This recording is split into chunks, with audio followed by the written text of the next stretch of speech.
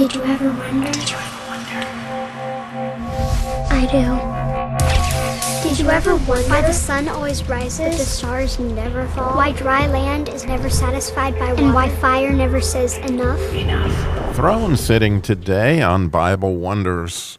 I love that whole concept. And in Revelations 3:21, Jesus tells the church in Laodicea, "To him that overcomes will I grant to sit with me in my throne, even as I also came and sat down with my Father in his throne."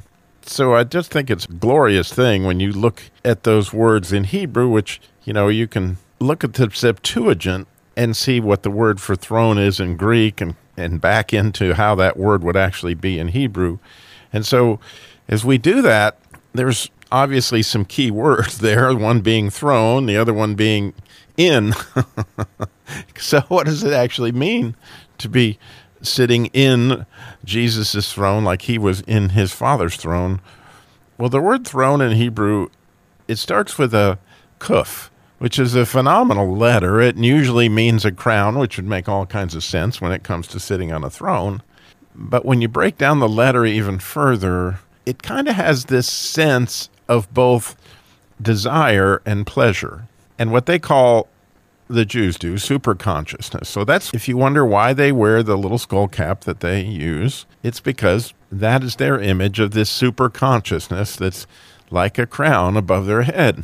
And so the reason why they believe that desire and pleasure are the super consciousness, because even though you may not be a great guitarist, like I actually, back last summer, was my big dream, my big desire was to be able to play classical gas on my 12-string guitar.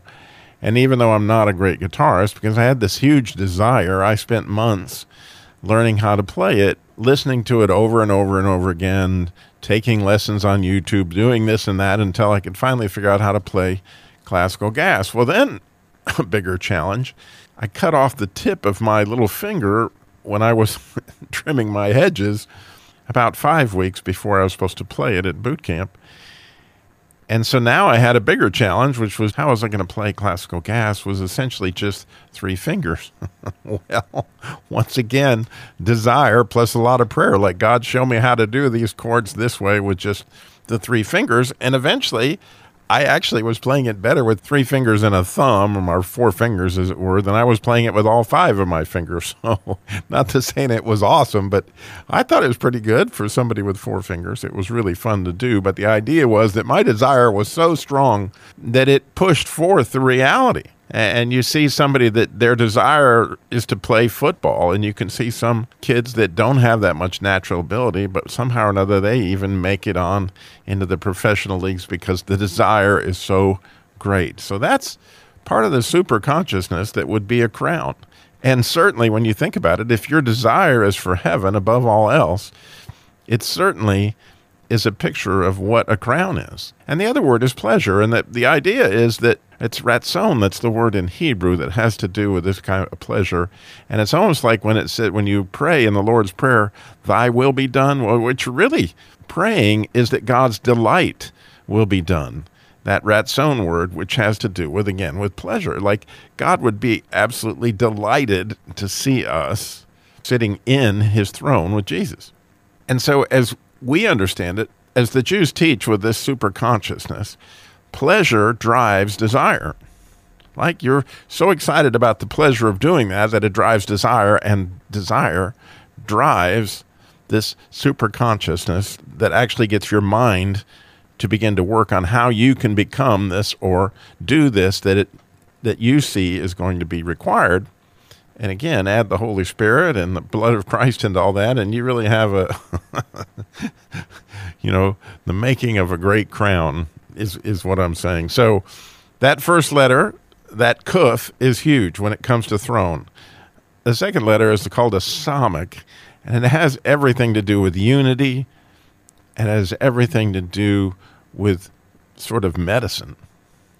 And so here's this person that has this beautiful desire, that is this super consciousness that's over his head, and it's driven towards unity. Now, that's the kind of person I want sitting on the throne. How about you? And the last letter is an Aleph, which we've talked about that letter at length before. Simply God's finger coming down, wanting to touch man, and through the Torah, which is a vav that's between the two yuds, through the Torah, God touches man. But that essentially is the Aleph, or the alpha male, so to speak, like the leader. And so here you have this crowned individual that has this fantastic desire for unity and clearly is in charge. And that's what the throne is. It's a beautiful word, and it's certainly something that I look forward to sitting on. Now, fascinatingly, the word in, when you're talking about being in a throne, that letter is just simply a bet, which means home, but really means kingdom in this case. And so when you're in the throne with Jesus, it means you're in the kingdom with Jesus, and you're in this place of desire and pleasure, super consciousness, so to speak, working on unity as the leader. All in the kingdom. I mean, that sounds like good stuff. So I don't know about you, but I plan on sitting in my throne with Jesus throughout the day today. Because as it said in Ephesians 6:2, right? And he hath raised us up together and had made us sit together in the heavenly places. Something to wonder about today. Do you ever wonder? Did you ever wonder? I do.